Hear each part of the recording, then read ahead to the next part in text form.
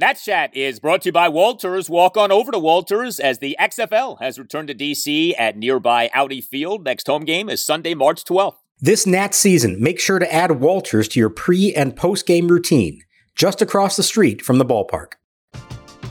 We're driven by the search for better. But when it comes to hiring, the best way to search for a candidate isn't to search at all. Don't search, match with Indeed. Indeed is your matching and hiring platform with over 350 million global monthly visitors, according to Indeed data, and a matching engine that helps you find quality candidates fast. Ditch the busy work. Use Indeed for scheduling, screening, and messaging so you can connect with candidates faster. Leveraging over 140 million qualifications and preferences every day, Indeed's matching engine is constantly learning from your preferences, so the more you use Indeed, the better it gets.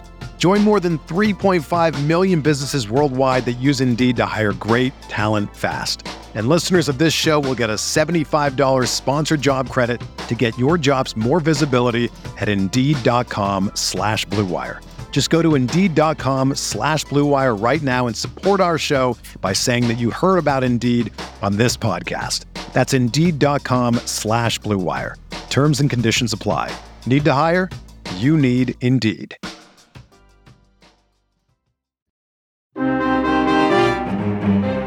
Now the set. Garcia peers in.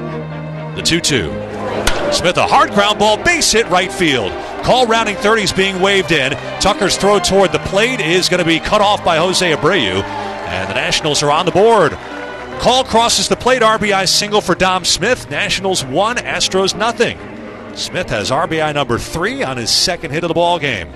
And welcome to Nats Chat for Monday, March 6th. 2023, along with MASNsports.com Nationals insider Mark Zuckerman. I'm Al Galdi, host of the Al Galdi podcast. We now are inside of a month until the Nats regular season opener, home to the Atlanta Braves, Thursday, March 30th at 1:05 p.m. Coming up on the show, a setback for Carter Kieboom, a spring training game in which both Josiah Gray and Cade Cavalli pitched, an appearance in a spring training game by James Wood, and talk out west of the San Diego Padres signing Juan Soto. Yes, that Juan Soto to a long-term contract prior to him hitting free agency. We were told that Soto would never do that. Is he on the verge of doing that?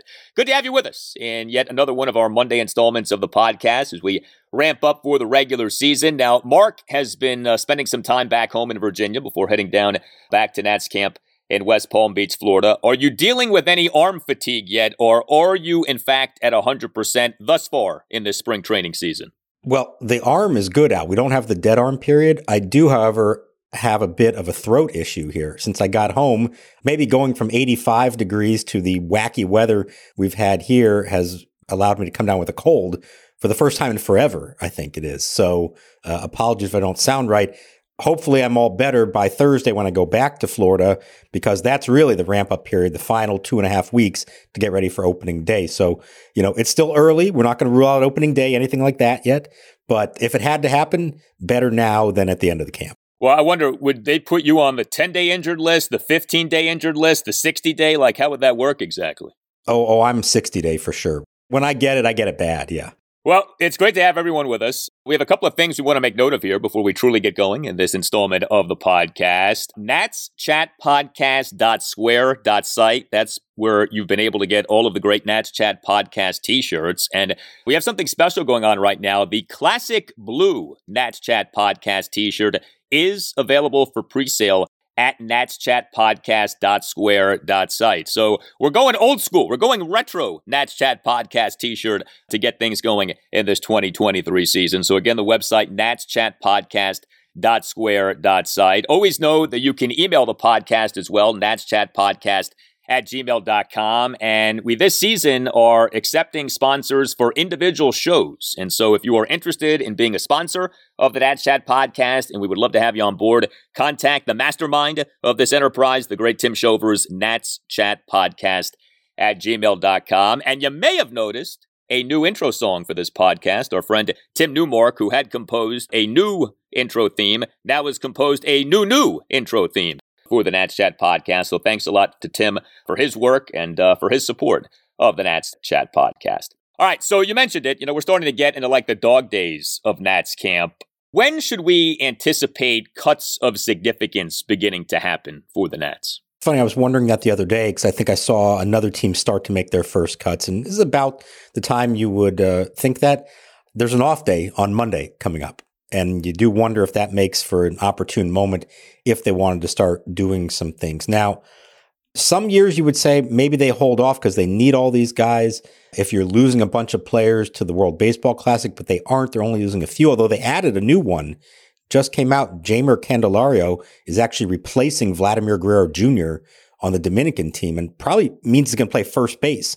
So that could be a little bit of a twist here for a guy who we thought was going to be third base for the Nats every day in camp, and now he's going to be gone potentially all the way to the end with the Dominican Republic, that powerhouse team playing first base. So I'll be interested to see the domino effect of all that. But, they don't have that many guys leaving camp.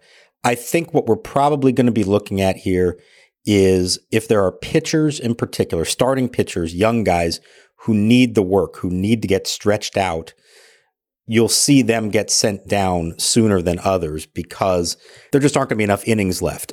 As you get the regulars starting to throw 3, 4, ultimately 5 innings a start, you just don't have the innings for everyone else. So I could see them making some moves with pitchers here soon. Maybe not a ton of them here at the get-go, but I wouldn't be surprised if in the next few days we start seeing a first round of cuts.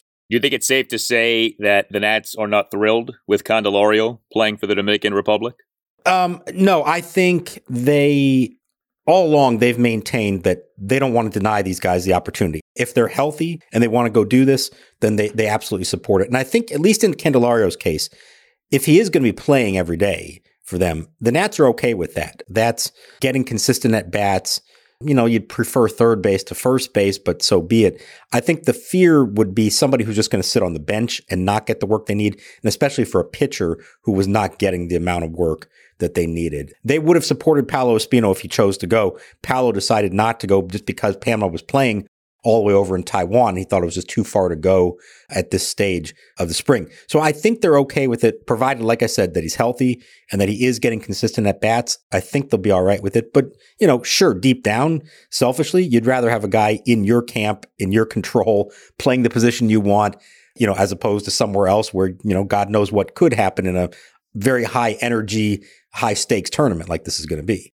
Yeah, I think it's always been tricky for these major league teams with this World Baseball Classic because, yes, you want to promote the sport, and the WBC, I think, actually has become a pretty cool thing. But geez, I mean, especially if you are a contending team and you have, high-profile, big-money players, you want them under your control, under your thumb. You don't want them playing for somebody else when who knows what could end up happening. The NHL has had the same thing with guys playing in the Olympics. So, I think it's a tough balancing act, and I guess you could say, hey, the Nats are a rebuilding team, so what? But, whatever. Like, Candelario is their player. They have designs on him being an everyday player. He's a guy who has shown that he can play well. You'd like to have him for the duration of camp. So I could see the Nats not being thrilled with this, and I would understand where they're coming from. I love this tournament. I love the idea of the tournament. And everybody who ever goes to it says they love it. They think it's a great opportunity. Nobody ever regrets going to it. I just don't love the timing. And I've spent years since this thing was started trying to think in my mind, is there a better way to do it, a better time? I want to believe that it would be possible to have an extended All-Star break, kind of like hockey did with the Olympics when they were actually, NHL players were going to it. And you have a 2-week break in July, play the tournament then. You'd have all the guys are in mid-season form, pitchers are stretched out. That to me makes the best competition. But I have thrown this out to a lot of people around the sport, players and otherwise, and they all have the same response. Never going to happen. For one thing, the guys who stay back do not want to be sitting for 2 weeks not playing. They think it's too hard to ramp up again from that. And secondly, what that does to the season, either owners have to agree to drop games from the schedule. We know how they feel about that. Or you have to extend the season, into November by the time the World Series is done. So everybody agrees there's just no better time to do it. It's unfortunate because the spread of talent around the country is such that it can be a great tournament with all these top nations competing in it. There's just no good time to hold it. No. And, again, if you're a contending team, you want to send away some of your best players in the middle of the season for some tournament that doesn't impact the regular season Major League standings. I mean, that would be a big ask of teams. I mean, imagine the Nats back when they were good.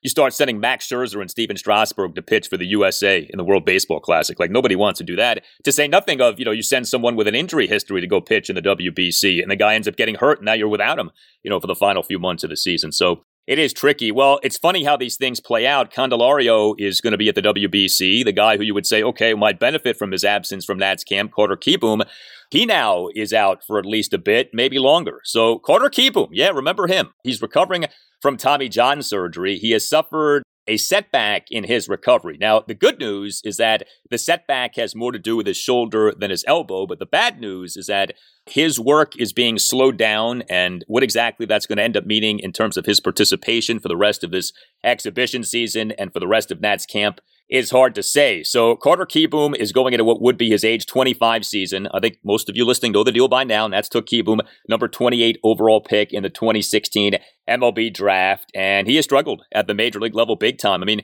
there are degrees of struggles for first-round picks. We certainly have become familiar with all of this with the Nats in recent years.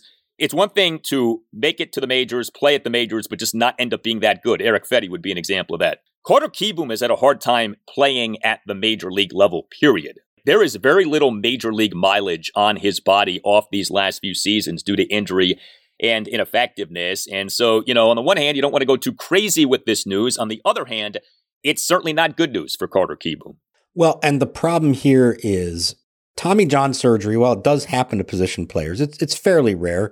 When it does, in theory, the time frame for recovery is supposed to be much faster than it is for pitchers. You've even had players who had it like in spring and came back by the end of a season that year. It could be 4 or 5 months for some of them. So the fact that we are now a full year out from it and he's still dealing with issues, and let's keep this in mind, he had DH'd, but he has not actually played in the field in a game. He's been doing defensive drills with the team, but not all of them, in particular, focusing on his throws, trying to prevent him from throwing too much. Well, if you're dealing with a shoulder issue, that tells me your arm is not ready to throw. Maybe the elbow is fine, but the ramp up and trying to throw is causing you more issues for your shoulder. So while I don't believe he was really in the mix for an opening day roster spot, they signed Candelario to be their third baseman. They weren't going to put Kieboom on the bench, I don't think. The idea would be either he starts the year in the IL or he goes to AAA and plays every day at third base. The idea is you start running out of time. Eventually, he does need to actually play somewhere. He needs to succeed somewhere. And then in theory, that could lead to significant playing time at the big league level. He can't even get to that point. So you don't want to write something off completely. But I will say that while he's still big league camp, all those other things, he really hasn't been first and foremost on my mind this spring, because I get the sense he's not really first and foremost on the Nationals' mind. They would love for it to work out for him to get healthy and become a good player, but they've kind of already made their contingency plans, including Brady House moving from shortstop to third base long term. That's still several years off, but like this idea that Kieboom is their third baseman of the future, no, it's not that anymore. It's, hey, maybe he gets healthy. Maybe he can be a big leaguer again and we'll see what he can be. But it's nowhere close. His stock in the organization is nothing like it used to be. Yeah, I mean, his major league career, I think, is in question at this point. Like at least with someone like a Victor Robles, I think his career as a starter for the Nats is on the line this season. But I think he'll have a major league career regardless of what happens with him this season. He could certainly be a fourth outfielder given his defense for years to come. I don't know if Carter Kieboom is going to be playing at the major league level beyond, I don't know, this season, next season. Like his career at the major league level would appear to be in jeopardy because, again, he just hasn't demonstrated much at the major league level. And what is so funny / ironic about all of this is that he comes up to make his major league regular season debut in 2019. And I remember this clearly. It was a series against the Padres, a weekend series, and he homered in 2 of his first 3 games. In fact, he homered off an ex-Nat, Craig Stammen, in game 1 of that series. And you said to yourself, wow, this guy is legit. We're hitting the ground running. Fastball drilled to center by Kieboom. This is deep. Margot going back, way back to the warning track. He leaps. Can't get it. It's gone. It's gone. Goodbye. Carter Kieboom's first major league hit is a home run to dead center field here at Nationals Park. And the truth is, he basically peaked in his first series as a major league player in a regular season. And, that's obviously not something you ever want to say about a prize prospect, that his best comes in his initial series and then that's it. But that basically has been it. He looked great as a batter in that series. And then from that point forward, he had defensive struggles. He has had big time offensive struggles. He has a hard time getting healthy. I remember in the 2020 season, the Nats actually optioned him in the middle of the season to the alternate training site in Fredericksburg, Virginia. There has been a lot of things that really make you wonder if he's cut out to be a major league player. And now, unfortunately, his body's not cooperating with this setback in the recovery from Tommy John. Yeah, I think the disappointing thing is when you have a first round pick and, like you said, burst onto the scene, at least in those first few games, and had hit well at AAA. The thing with him was always, the book on him was always, he's going to hit at the major league level. It's just a question of what position is he going to play. Remember, he started as a shortstop, and when Trey Turner got hurt, they tried him there, and it was a disaster, and that kind of started the ball rolling in the wrong direction. But since then, I hate to say it, but there are very few moments that I've seen Carter Kieboom on a baseball field and said to myself, okay, there it is. There's that thing that made him a first-round pick, made him a top prospect. For whatever reason, whether that's physical, mental, whatever that is, he just has not had that. It's not even like there's been a week where it all started to come together again, or a play he made in the field, or a particular bat that you're like, wow, okay, there's the talent. You mentioned Robles.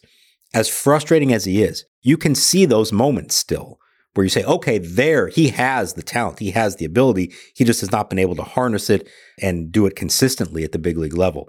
In Kieboom's case, outside of those first few games, we just have not seen that at all. And then you add the injuries on top of that. And so it really does, like you said, put him on the brink here where time is running out for him, not just with the Nationals, but perhaps, his major league career.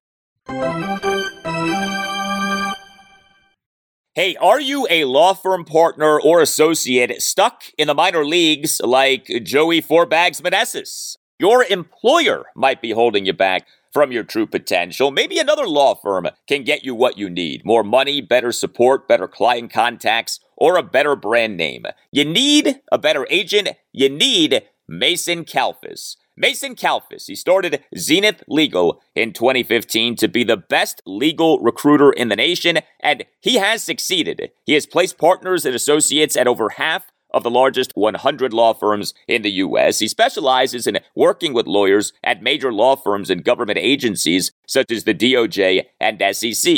Like Joey Meneses' big breakout, Mason Kalfas can help you identify what you really need to accelerate your legal career. He will work with you to find the best law firm for your practice and negotiate you the absolute best deal, a deal worthy of a superstar free agent. The legal market still is very strong in 2022, and there's no better time than the present to think about making a move. You need to call Mason Kalfas at Zenith Legal. His number is 202-486-3535, or you can check out his website, zenithlegal.com. He has a team of recruiters across the country, but you will get tons of personal attention from Mason. It's time to launch your career into the upper deck. Call Mason Kalfas today. Go Nats and go Joey. We're driven by the search for better. But when it comes to hiring, the best way to search for a candidate isn't to search at all. Don't search, match with Indeed. Indeed is your matching and hiring platform with over 350 million global monthly visitors, according to Indeed data, and a matching engine that helps you find quality candidates fast. Ditch the busy work. Use Indeed for scheduling, screening, and messaging so you can connect with candidates faster. Leveraging over 140 million qualifications and preferences every day, Indeed's matching engine is constantly learning from your preferences, so the more you use Indeed, the better it gets. Join more than 3.5 million businesses worldwide that use Indeed to hire great talent fast. And listeners of this show will get a $75 sponsored job credit to get your jobs more visibility at Indeed.com/Blue Wire. Just go to Indeed.com/Blue Wire right now and support our show by saying that you heard about Indeed on this podcast. That's Indeed.com/Blue Wire. Terms and conditions apply. Need to hire? You need Indeed. Hey, it's Kaylee Cuoco for Priceline. Ready to go to your happy place for a happy price? Well, why didn't you say so? Just download the Priceline app right now and save up to 60% on hotels. So whether it's Cousin Kevin's Kazoo Concert in Kansas City, go Kevin, or Becky's Bachelorette Bash in Bermuda, you never have to miss a trip ever again. So download the Priceline app today. Your savings are waiting. Go to your happy place for a happy price. Go to your happy price, Priceline.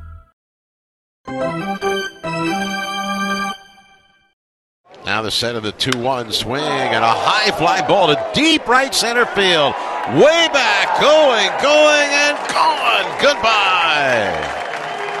Big City with a big fly almost to the top of the berm in front of the scoreboard in right center field. And Matt Adams has hit his first home run of the spring and gets the Nationals back to within a run. It's now the Cardinals 7 to the Nationals 6. That was a no-doubter.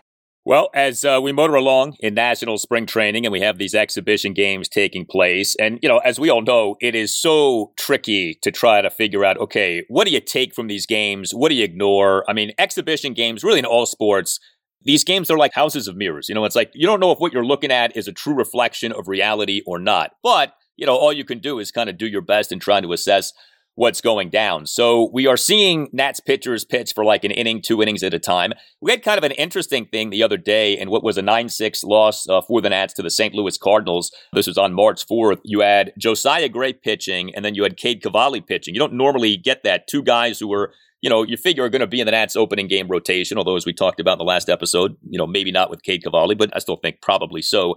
Josiah started the game, and then Cavalli came on in relief. Josiah, 2 scoreless innings, did give up 3 hits. Cavalli, 1 run in 2 innings, gave up a homer, but he also had 5 strikeouts over those 2 innings. Do you know, and I guess it's probably different for everyone, but what exactly are Davey Martinez and Mike Rizzo looking for from these starting pitchers, especially these young starters in these games? Is it more about process? Is it more about results? Is it more just about, hey, do you feel good coming out of the outing? What do you think is kind of like the post-game checklist for the Nats with these guys? I think it depends on the pitcher. Each guy's going to have a specific thing that they're probably looking at. Josiah Gray, it's those mechanics that we talked about they tried to fix. How's the fastball playing? Is he on a nice straight line to the plate and having some success with that? Not necessarily the results, but is he throwing strikes with it and throwing quality strikes? I think with Mackenzie Gore, it's really health and building the arm up after the injury last year. I think they know he's got the skills. It's just a matter of, okay, can we get him now building up and not showing signs of fatigue and all that. In Cade Cavalli's case, I really do think it is about throwing strikes and about throwing quality strikes. We know the stuff is there. That's never been a question. The issue is that the command can be off, and when it's off, it can be pretty bad. He gave up a home run the other day, but the 5 strikeouts to me is a good sign. Now, I wasn't there, so I didn't see him. This was always the thing with Cade at AAA. The strikeout numbers are big. Are they coming on breaking balls that are way out of the zone that just have so much movement they're fooling guys? Or are they coming on quality pitches that maybe start in the strike zone and dip away or come back into the strike zone? I think that's the big thing for him. He's got to show that he's not just going to win with stuff at the big league level. It's got to have some kind of command to it to get these hitters out. Now, the game I did see him pitch, he had a big strikeout on a called 3-2 fastball. That to me is a really good sign because not just a breaking ball, but if he can locate a fastball in that count and fool a hitter and get him on the corner, that's what they need from him. So I think so far they're pleased with what they've seen. Everybody has thrown as much as they need to. Cavalli is going to get a start now. The schedule was a little weird where they were piggybacking each other. Cavalli's actually going to make his first start Thursday night against Team Israel, in what should be a really wild matchup there in West Palm Beach. A lot of rabid fans, I'm sure, coming out for that one. I'll be back in town for that game. I don't know if we're going to be able to judge his performance all that much based on the team that he's facing, but he will get some starts against major league teams after that. Well, when Cade Cavalli faces the Israelis, you throw the records out the window. I mean, I think we all know that. We know how that can go. Yeah, I mean, it's always difficult with pitchers, too, because especially with veterans, I guess not so much with the younger guys like Gore and Cavalli and Gray, but you don't know to what extent the veterans might be working on something. So a guy doesn't look so great, but maybe he was working on a new pitch, a new grip, a specific pitch sequence. He's messing with his mechanics. So it's like, how much do you truly take away from what these guys are doing? And I guess it's as simple as, look, it's case by case. Like there isn't some blanket truth that you can apply to everyone, but I always try to remind myself of that, especially with pitchers in these exhibition games. You don't know what they might be doing, what they might be tinkering with. And so the saying of you got to take the results with a grain of salt. In this case, it's like with a pound of salt, because it's just there's so many things that could be happening that we don't know about in terms of what these guys are trying to do in these exhibition games. So you don't want to read too much in the fact that Max Scherzer gave up 8 runs to the Nats the other day? Or is that a sign? I would love for that to mean something. My concern would be is that means not much. But who knows? Who knows? I think the sign from that was that Max was trying to game the pitch clock. I don't know if you saw what he was doing. It was pretty wild. And I think he actually overthought it. We don't have to talk about the Mets. We don't need to get into all that. But watching that, I got the sense this was classic Max Scherzer overthinking something and not just realizing, hey, I'm Max Scherzer. These are the Washington Nationals. I'm better than them. Just throw strikes and I'm going to get them out, as opposed to trying to game the pitch clock and fool with their timing. Look, he said it on this podcast a few years ago. He is not a fan of the pitch clock.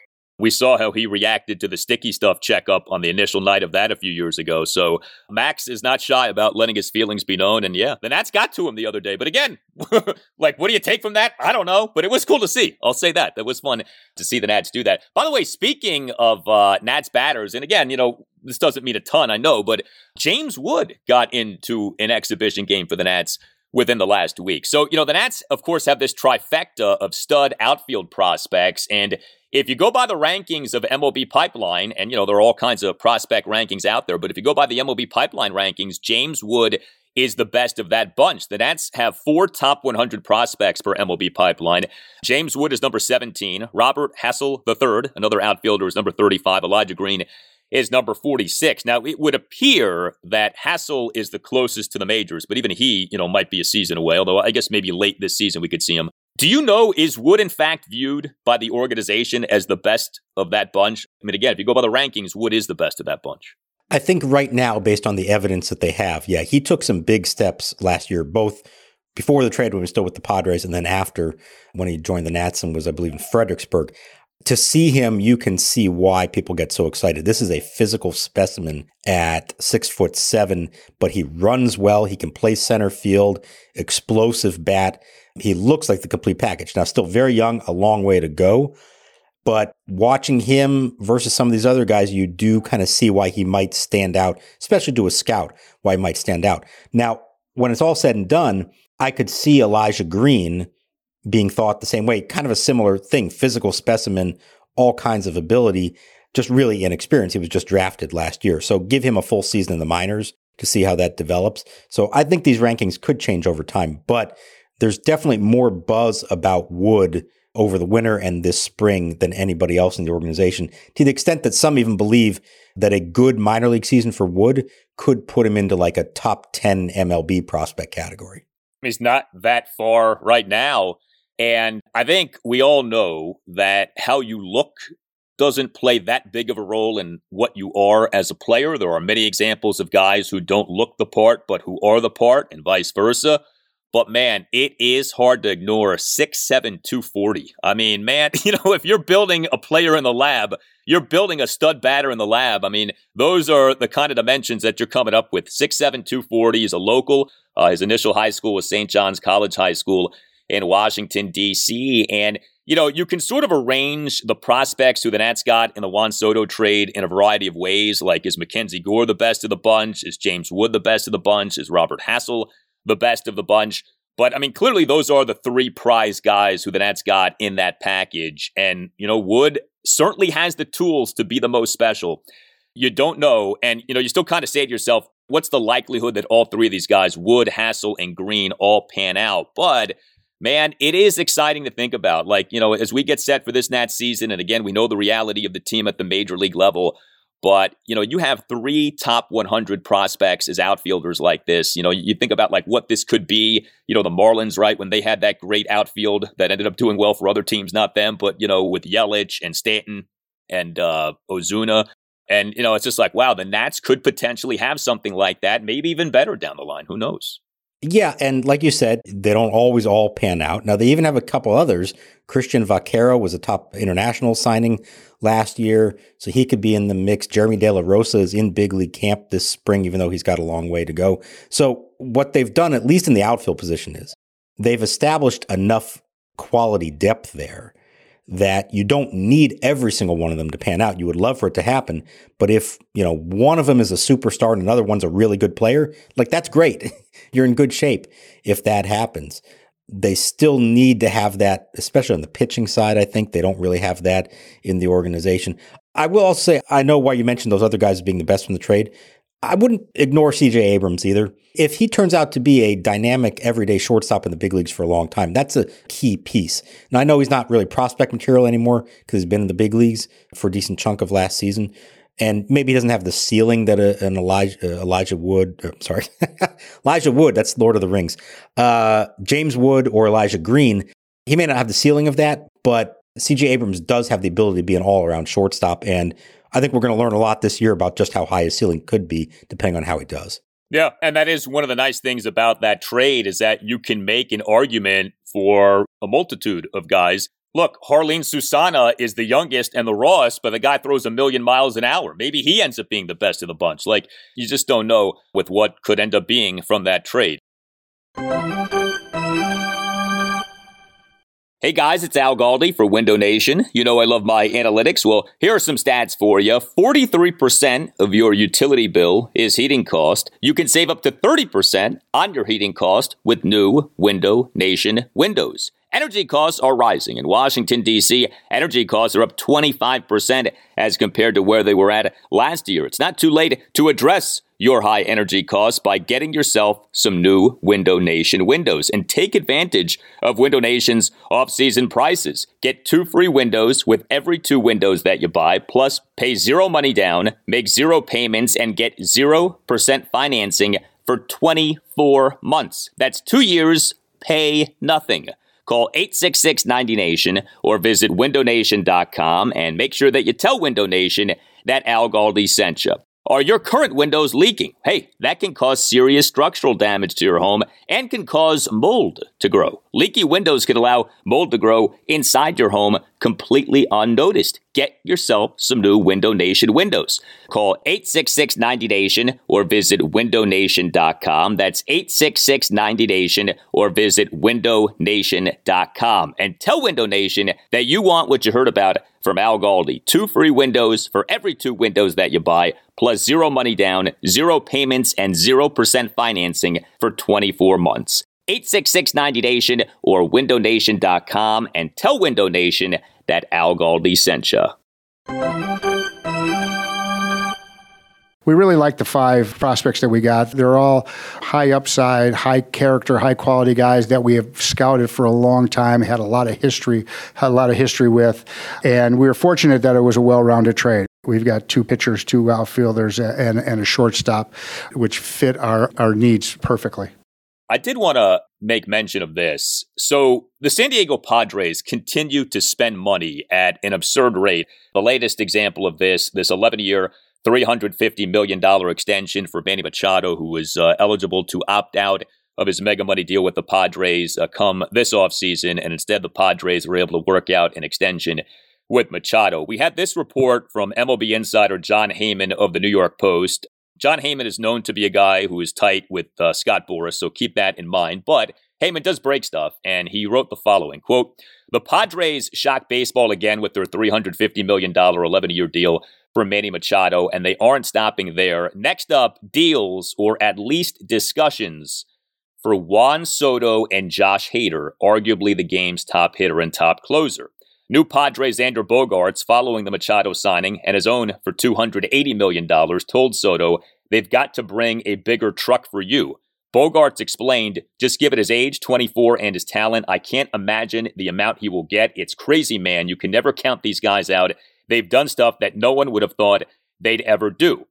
The Padres are expected to reach out soon on both Soto and Hader. We're open to talking. We're just waiting," Soto said in the Padres clubhouse, referring to himself and Boras. Speaking of Boras, he said this, "It's very rare that a team can put together a group of players in the primes of their careers or close to the prime, where there are 4 players at this level. For the Padres, they've moved a mountain to San Diego, and it's called Mount Crushmore," end quote. And that's typical Scott Boras right there talking things up. Obviously, from a Nationals perspective, what slaps you across the face is the notion of Juan Soto signing a mega money extension well before he reaches free agency, when we were told over and over and over again that Juan Soto wasn't going to do that. And that was one of the reasons, maybe the biggest reason, that the Nats traded Juan Soto last summer. Maybe all of this is just talk, and Soto and Boras have zero true desire for Soto to sign a long-term extension prior to free agency. But what do you make of that the Padres are going to make an attempt to try to lock up Soto long-term? I would say good luck to the Padres. Go for it. Why not? Go for it. Make the kind of offer that in theory he can't refuse, the kind of offer the Nationals never got to. Let's be honest. Yes, they offered $450 million, but as we know, it wasn't maybe as overwhelming as that number sounded in the structure of it, the terms of it, and everything else. And you and I both said, before you get to that trade deadline, do you want to just go for broke and make him that one take it or leave it? We're going to blow your socks off. Maybe he'll agree to an offer. So good luck to the Padres. Why not try for it? That said, I've never seen any indication that Juan Soto is going to sign before he becomes a free agent. Doesn't mean he can't go back to San Diego, but if you're him and you've made it this far and you've been betting on yourself and you've already turned down $450 million and you're on a team that, while it's very exciting, still has not actually won anything yet, and you don't know how this is all going to play out. It's great to think, oh, hey, they got these superstars locked up forever. Well, as we see in most of these cases, there's always going to be a window of opportunity when these guys are in their prime and have a chance to win. And if they don't, you're saddled with a lot of money for a lot of time. Is Juan Soto right now in any position to lock himself into that with the possibility that it doesn't work out in the end?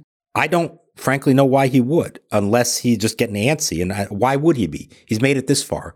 Why would he do that? I would think he at least wants to see how this season plays out for that team before considering it. And, he's 2 years away. Why would you do that now when all the indications prior to this point were that you had no interest in doing it? I don't know. You never say never. And maybe he goes to Scott Boras and says, hey, you know what? I dealt with this last year. I don't want to deal with this anymore. Sign me up. Let's do it. But if Scott Boras is calling the shots, there's no way he's signing before he hits free agency.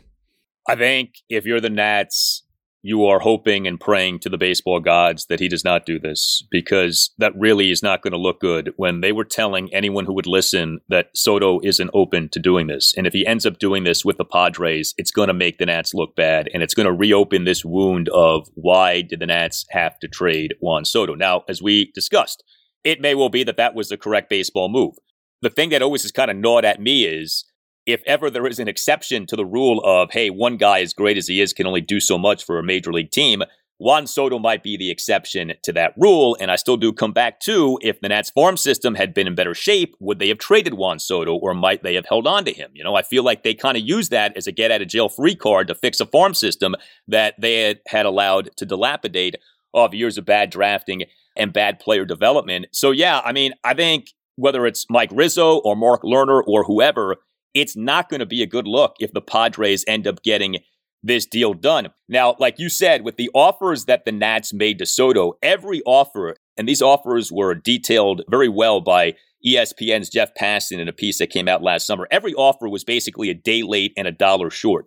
What we still don't know is, did the Nats really feel like those were good offers, or did they not truly want to sign Juan Soto to a long-term mega money contract? And as we have discussed, that might be the smart move. It might be prudent to never sign anyone to a contract over, say, $150, $200 million. But if you really wanted to keep him, but you came to this conclusion of, he doesn't want to sign with anyone, and then he goes to his next team and he ends up signing with that team, it's just not going to be a good look, man. It's just, it's going to, again, make people go back to, why did we trade this guy again? What exactly was that about? So I'm interested to see what happens. I think the other thing, too, is this. The Padres are spending like crazy, whether you're talking about, Manny Machado or Xander Bogaerts or Yu Darvish or, on and on you can go with this team. Fernando Tatis. How come a team based in San Diego, California can spend like this, but a team in Washington, D.C. isn't spending like this? Now, the Padres do have a lucrative regional television deal, but still, man, San Diego, California is not Washington, D.C. in terms of market size and the money in the market, and yet the Padres are doing this, and so I think that stands out if you're a Nats fan, too. Well, yes, but I think what also, and this is where the whole baseball world is going to be watching this closely, is this actually sustainable there or not? Yes, you applaud an owner who's going out and going for broke and trying to win that franchise's first World Series title. But are they actually positioned to be able to do this in the long run and sustain it? And I don't know that answer. It may only be possible from an owner who's willing to lose a lot of money. They're the talk of San Diego right now, the talk of baseball. They're drawing really well. Historically, they have not. Is the novelty of it going to wear off at some point? Again, if the team doesn't win big, get to the World Series, win the World Series, is it going to wear off some? And are these players 4 or 5 years from now just not going to be as good anymore? I think we know how this generally works. Now, not to say Soto is not worth it, because I do believe he is, but I don't know that it's the wisest move they're making. If they win a title in the next few years, then okay, worth it. If they don't, and now they're saddled with these contracts for a long time and they're not in a position to be able to make up for it. And here's the irony of it all. The Padres had one of the best farm systems in baseball a few years ago. They don't anymore because either they made it up or they traded them for things like Juan Soto. So I'm fascinated to see. Part of me wants to believe that a market like San Diego can do this, and that shows the rest of the baseball world you don't have to be New York or LA to do this. But another part of me says the reality of it is it's going to be really hard to sustain that. And when I saw them signing all these guys to deals, my thought was actually, well, that kind of ruins their chance of signing Soto because there's only so much money to go around. Would even the Mets or the Yankees spend as much as that? They've already committed over $1 billion beyond 2024. No other team comes anywhere close to that.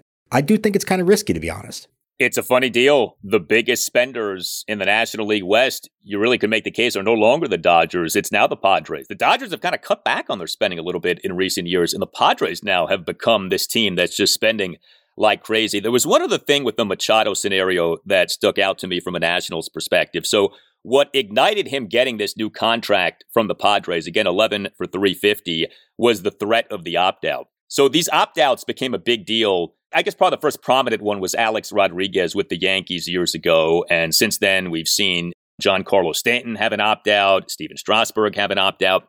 To me, from a club perspective, these opt-outs can actually be used to your advantage because these opt-outs, I just use the phrase get out of jail free card. These opt-outs are get out of jail free cards for clubs. And for so long, these opt-outs have been viewed as favorable to players because players opt out and then get re-signed like right away by the initial teams to even greater money. To me, I'm anxious to see the first team that says, okay, you want to opt out? See you later, pal. Because I think more often than not, the club will be proven to have made a wise decision if it doesn't reinvest in the player. And sure enough, you go back and you look at A-Rod with the Yankees, shouldn't have been re-signed. Strasburg with the Nats, shouldn't have been re-signed. I don't think the Yankees are thrilled with Stanton. Not that he's a bad player, but he's had a hard time staying healthy. I don't think the Yankees love having him with that contract. So I wonder, I'm anxious to see the first team that says to the guy who opts out, all right, see you later. Now, maybe that guy won't opt out if he knows that the team isn't going to re-sign him, but I think the framing of these opt-outs needs to change. These are things that actually can be beneficial to clubs, not damaging to clubs. If the players are really good and the teams get everything they can out of them and then they choose to opt out, yeah, as a team, you're under no obligation to bring them back. Say, okay, we just got the best years out of your career. You can go somewhere else and now play out the rest of it in your 30s and make a ridiculous amount of money. The problem, the fear is if the player isn't good or in the first half of the deal, reaches the opt-out point and says, no, I'm not going to because I can actually make a lot more by staying here. I'm not going to get a better deal. That's the danger of it. But sure, if you're the Nationals in hindsight, and we've discussed why I don't think they really had that much of a choice or why I understand the choice they made. They got the best year they could have out of Steven Strasburg. Then he opted out. They could have just said, okay, we'll see you. Thanks for everything.